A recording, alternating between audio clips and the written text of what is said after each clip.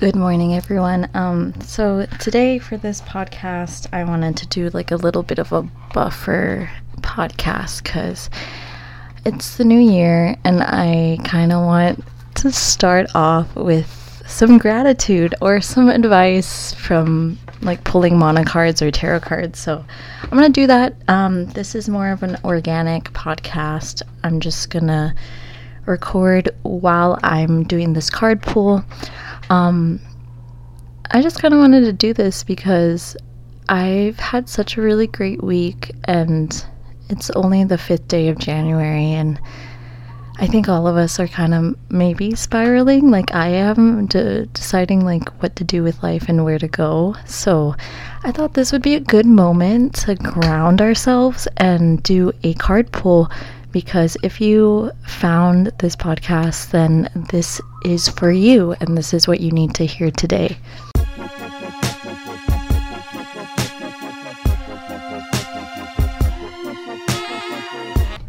Okay, so I just pulled a card and the card is Lehua. So according to the book, Lehua is initiation. There's a chant with it.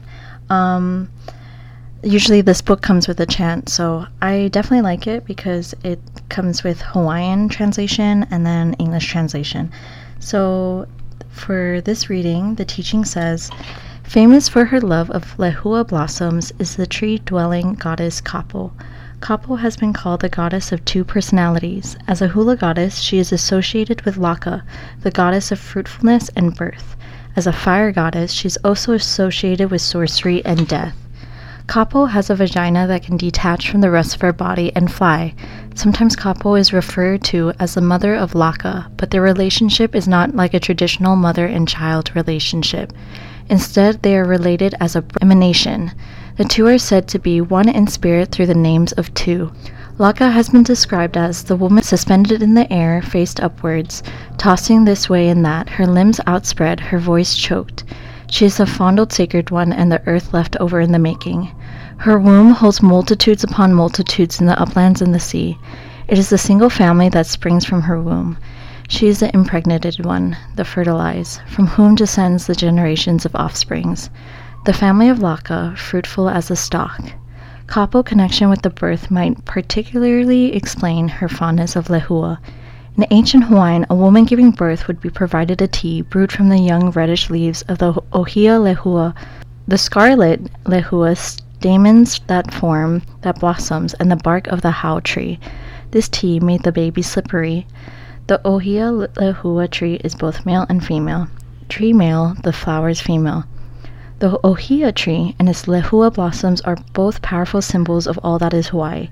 The ohia plant comes in many forms, from tall trees to low shrubs, with leaves round or narrow, blunt or pointed, smooth or woolly, some with a colored red, salmon pink, yellow, or white lehua flowers. Because its delicate fringe, making a lei out of lehua flowers takes a great deal of patience, as does the process of initiation. Hawaiians advise against gathering lehua flowers or leaves on one's way into the forest, so could bring a rainstorm or great misfortunes.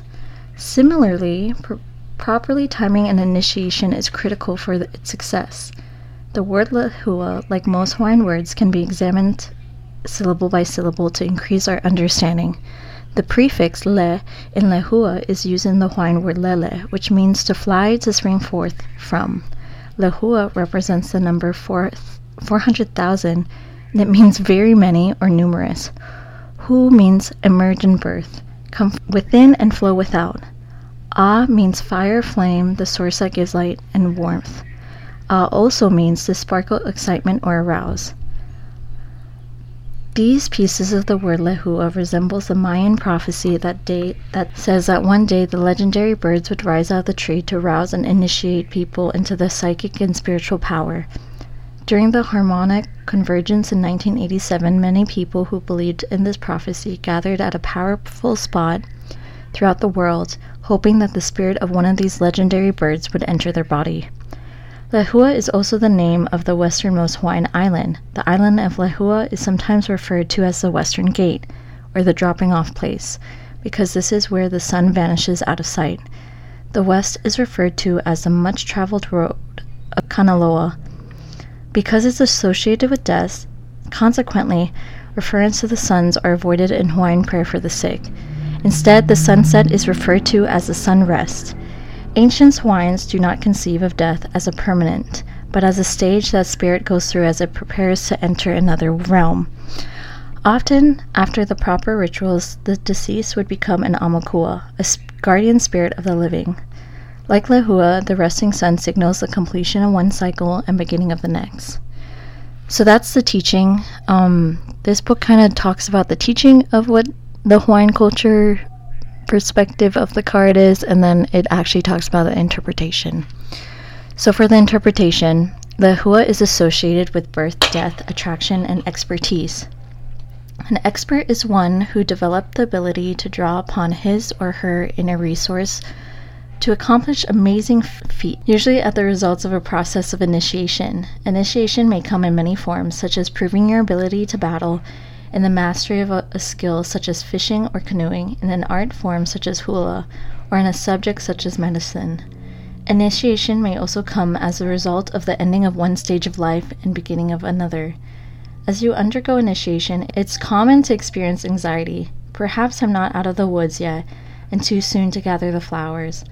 Remember that initiation comes only after preparation, practice, and discipline, and only when you are ready. As you complete your initiation, be sure to see yourself as you are, not as you were. Be patient with those who are undergoing an initiation process, including yourself. Hawaiian wisdom tells us that it's the gentleness that brings forth much of what is desired. As you undergo initiation, you begin to build competence and confidence. Ignore those voices from behind, the ones that try to convince you to see yourself as you were, rather than as you are. You are prepared. Go forward, do not look back. Eventually, you'll make the transition from the initiate to the initiator.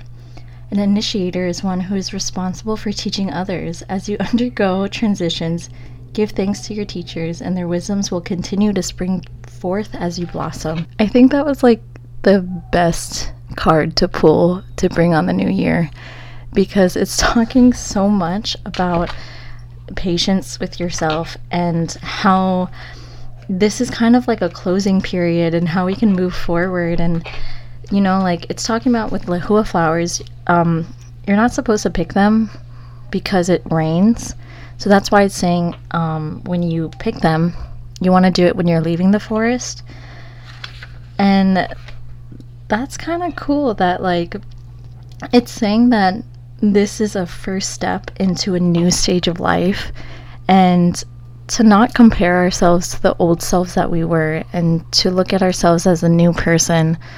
I think with the new year, we're doing a lot of reflection, and that can come with a little bit of self-guilt and doubt. And this card just makes me so excited, because it just proves that if we just let that go and we just take it as, oh, it's a new year of growth, we can actually do stuff that we want to do without any resistance, I guess, because we put a lot of pressure on ourselves, and other people do. And sometimes when you're trying to be new and do new things, people put their own projections of doubt on you. And I love how this card kind of states that don't let other people put you in the place that you were, because you're not that same person.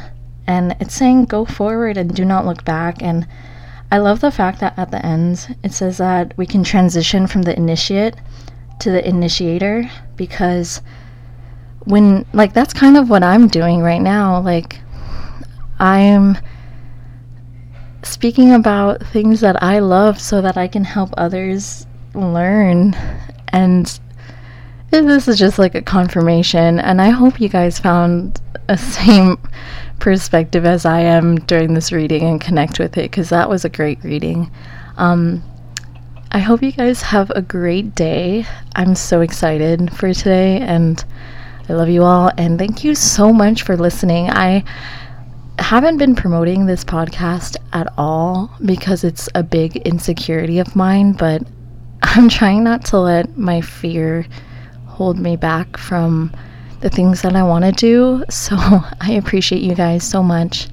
And if you have time and you're curious about what I do, You can follow me on Instagram. I have an art page called Art by Sarah Ferris, and this art page is an artist's interpretation of all the stuff that I'm talking about in my podcast. So if you want to find something that connects visually, that's a really cool way. And I would just like to hear and know that people are actually listening to this podcast and it's not just me. But I love you all, and I hope you guys have a great day.